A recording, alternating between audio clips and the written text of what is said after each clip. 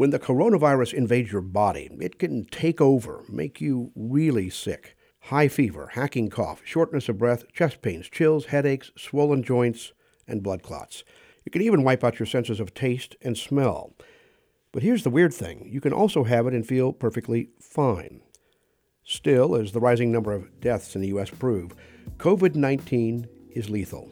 It's a threat to us all, to our health, our economy, to all the things that make life worth living. It's both a cliche and a truth. Nothing has been the same since the coronavirus invaded our lives.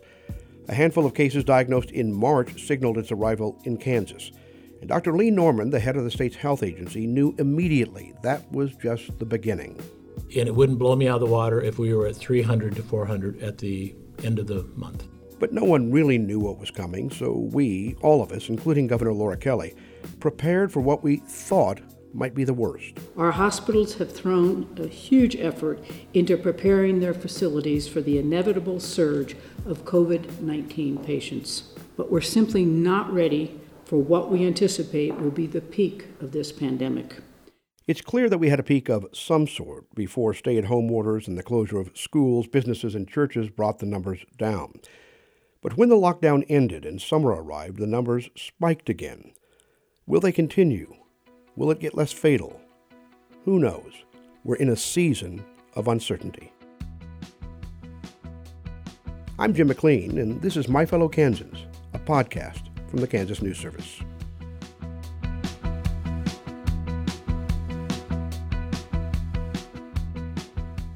The term essential worker covers a wide range of jobs that proved especially vital when Kansans were stuck at home, hiding out from the coronavirus.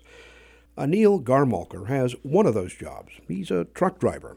When the pandemic hit, he crisscrossed the Midwest with trailer loads of food, so there would be meat on the shelves when we ventured out to the grocery store.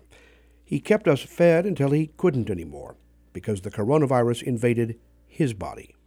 In this third episode of Season 3 of My Fellow Kansans, we listen as Anil, his wife, and his mother describe what it was like, the fear, sometimes panic, and finally the joy of making it through. They shared their story with Kansas News Service reporter Celia Yopis Jepsen.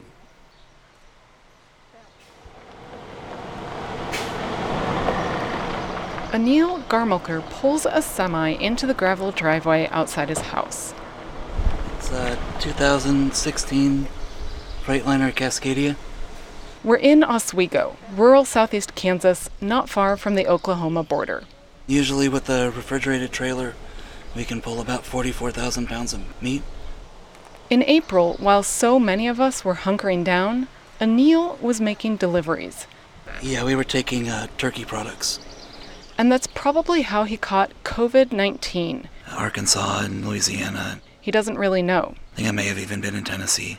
Anil is 41, and though it's been 3 months since he got sick, his voice is still raspy.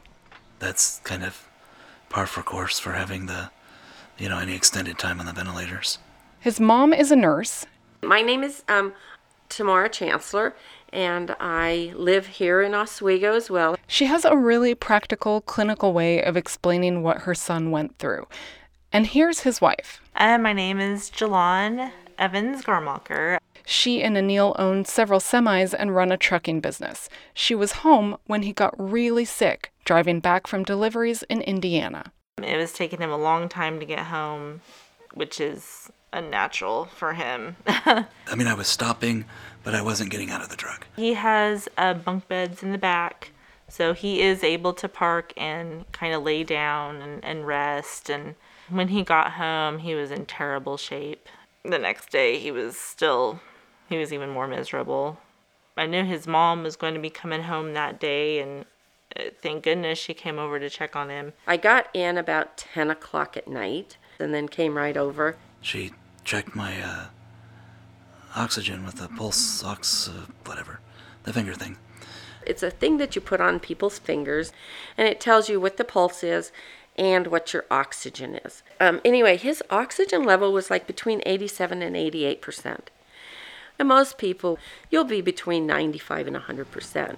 So she had took me to the ER. The ER is it's about 20 miles away in Parsons at Labette Health. and they did the COVID test.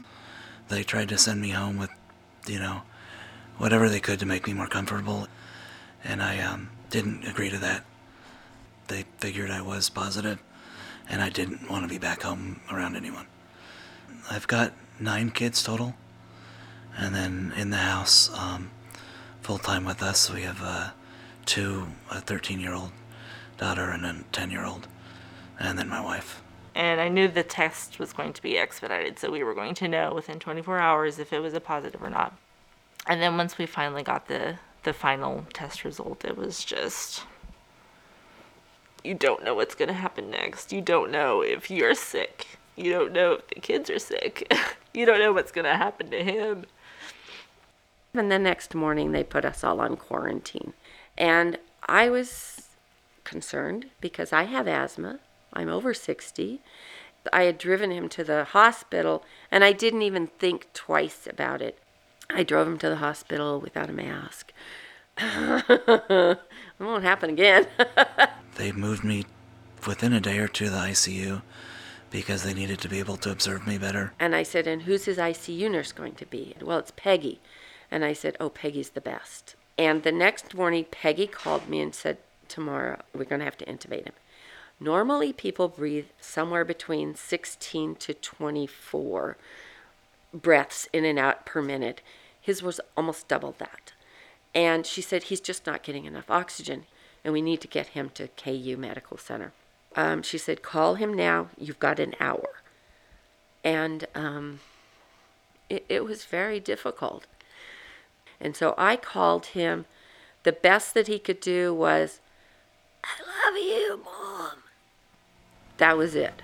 I was just fighting for really violent, shallow breaths. They gave me an hour while they were getting things ready for me to get, make any calls or do anything I wanted to do. So I thought those were going to be possibly some of the last calls I made. I talked to my wife. I gave her instructions on how to run the business while I was gone, and was trying to make sure she had access to everything. It was just, here's the password to my email so you can get into my email for the business. Take care of the guys, this is what you need to do, and if you want to, I love you, or, everything's going to be okay. And it's like telling me all of that was his way of saying I love you and making sure that we were okay. I think I spent a good 15 minutes just praying and settling things, and I had some friends call me, and they were into a lot of the conspiracy stuff, so they were discouraging me from the ventilator and the next steps, and it was probably not a good thing to hear from them at the time. I was really scared at that point that I had infected my mother and my wife and the kids that were here. And I even asked the doctor, I said, are we able to come by and, see him go? I couldn't even see him before he went on the helicopter. Everything was ready. He was going straight to the COVID ICU unit at KU Medical Center. And I think it was 1 o'clock. He hit Kansas City at 1:30. So they got there in about 30 minutes. And so the first call that we got was from a palliative care doctor. Palliative care isn't always about end of life, but the perception is that's what it is. And the questions that they were asking was, when do you think Anil would want to stop treatment, basically? And my heart stopped. It was a day-by-day type of thing. So every morning we would get a call from a doctor or nurse, and every evening we would get a Zoom call with Anil. I think the first call was the hardest. I mean, I knew what was happening. I knew he had tubes. I knew. But actually seeing it is completely different. When people are on ventilators or in a medically induced coma, they have found that they do better with human contact. And you just kind of tell them, we love you, and we're all doing fine. We're not sick. We're not showing any symptoms. Later, I asked him if he remembered the calls, and he said, no, not so much. I mean, I think I have some, like, flashbacks or memories on the ventilator when they would, wake me up to wiggle my toes, or they'd give me a simple instruction, and then they'd knock me back out. The Zoom calls were really not just for Neil, but they were for us too, because we connected and we were able to say what we needed to say just in case. I was mentally and physically exhausted. I gained about 10 pounds. I will admit I was stress eating to the max. I don't know how many times I mopped a day. I was just trying to stay busy, trying to take care of the house, trying to take care of the business, make sure the girls were okay. People would drive by, drop stuff on our porch, snacks and games and stuff for the girls. So I have a little notebook that we kept track of everything, his labs and his medications and what they did. And so the medication that they gave him was something called losartan. And by the third day, they were talking about taking him off the ventilator. Correlation doesn't always equal causation, but it appeared to work for him. That was a clinical trial. And then I start to remember real broken memories of when they actually brought me out. Some of it makes sense and some of it is weird. I think there was a day I thought there was a McDonald's behind the closet door. There were days I thought I was kidnapped and in a foreign country because I woke up restrained, and my understanding is I pulled out feeding tubes out of my neck. I was trying to figure out first 3 days in the ICU, how to get out. They would ask me if I, remembered COVID or remembered whatever, and I thought they were kind of making everything up to make money, or, there was something, I just didn't trust anyone. There were 2 moments that were really happy that I remember as, like, exhilarating. One was when I got my phone and saw messages from my family, and probably above that was when I got water for the first time. I just remember being dry all the time.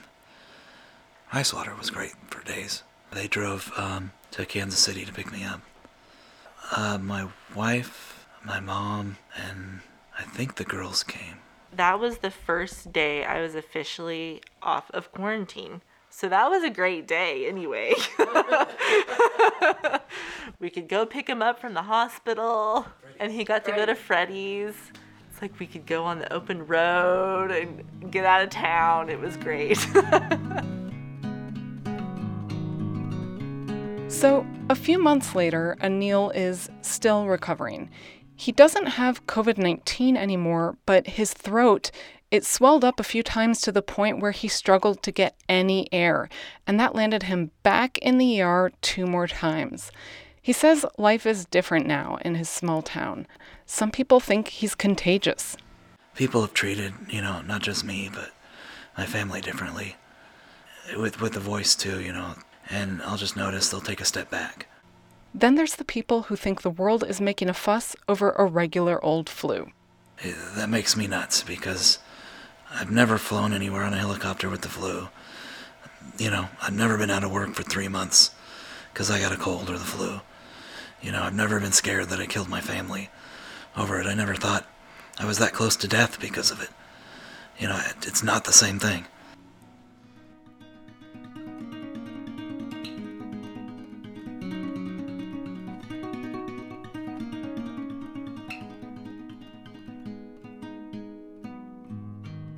We're learning more about the coronavirus every day, but there's still so much we don't know. Why do some people get sicker than others? What turns some into super spreaders of the virus? And why do some people who seem to initially recover quickly develop more severe symptoms later on? When you get down to it, we don't even know what we don't know. What we do know, though, is that this pandemic is affecting us all. The most recent crop of high school graduates, for instance, it ruined their celebration of one of life's most meaningful milestones. And it's continuing to disrupt their lives as they head off to college or that first real job. The story of one young woman dealing with all of that and uncertainty about what lies ahead for her as a college athlete. That's next time on My Fellow Kansans.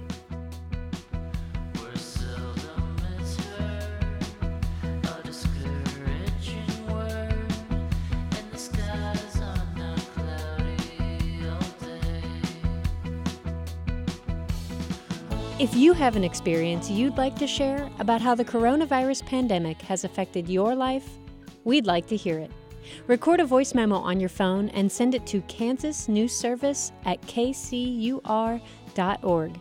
Tell us who you are, where you are, and what life has been like over the past few months. My Fellow Kansans comes from the Kansas News Service, a collaboration of public radio stations KMUW in Wichita, Kansas Public Radio in Lawrence, High Plains Public Radio in Garden City, and KCUR in Kansas City. Celia Yopes Jepson reported, wrote, and produced this episode, with help from host Jim McLean. Erica Hunsinger edited the podcast. Grace Lotz, Brianna O'Higgins, and Beth Golay helped with promotions. Jordan Kirtley designed our logo. Primary Color Music produced our theme song, and all other music you heard is from Free Music Archive. For more stories from the Kansas News Service, go to ksnewsservice.org. And to support more work like this, please donate to your local public radio station. See you next week.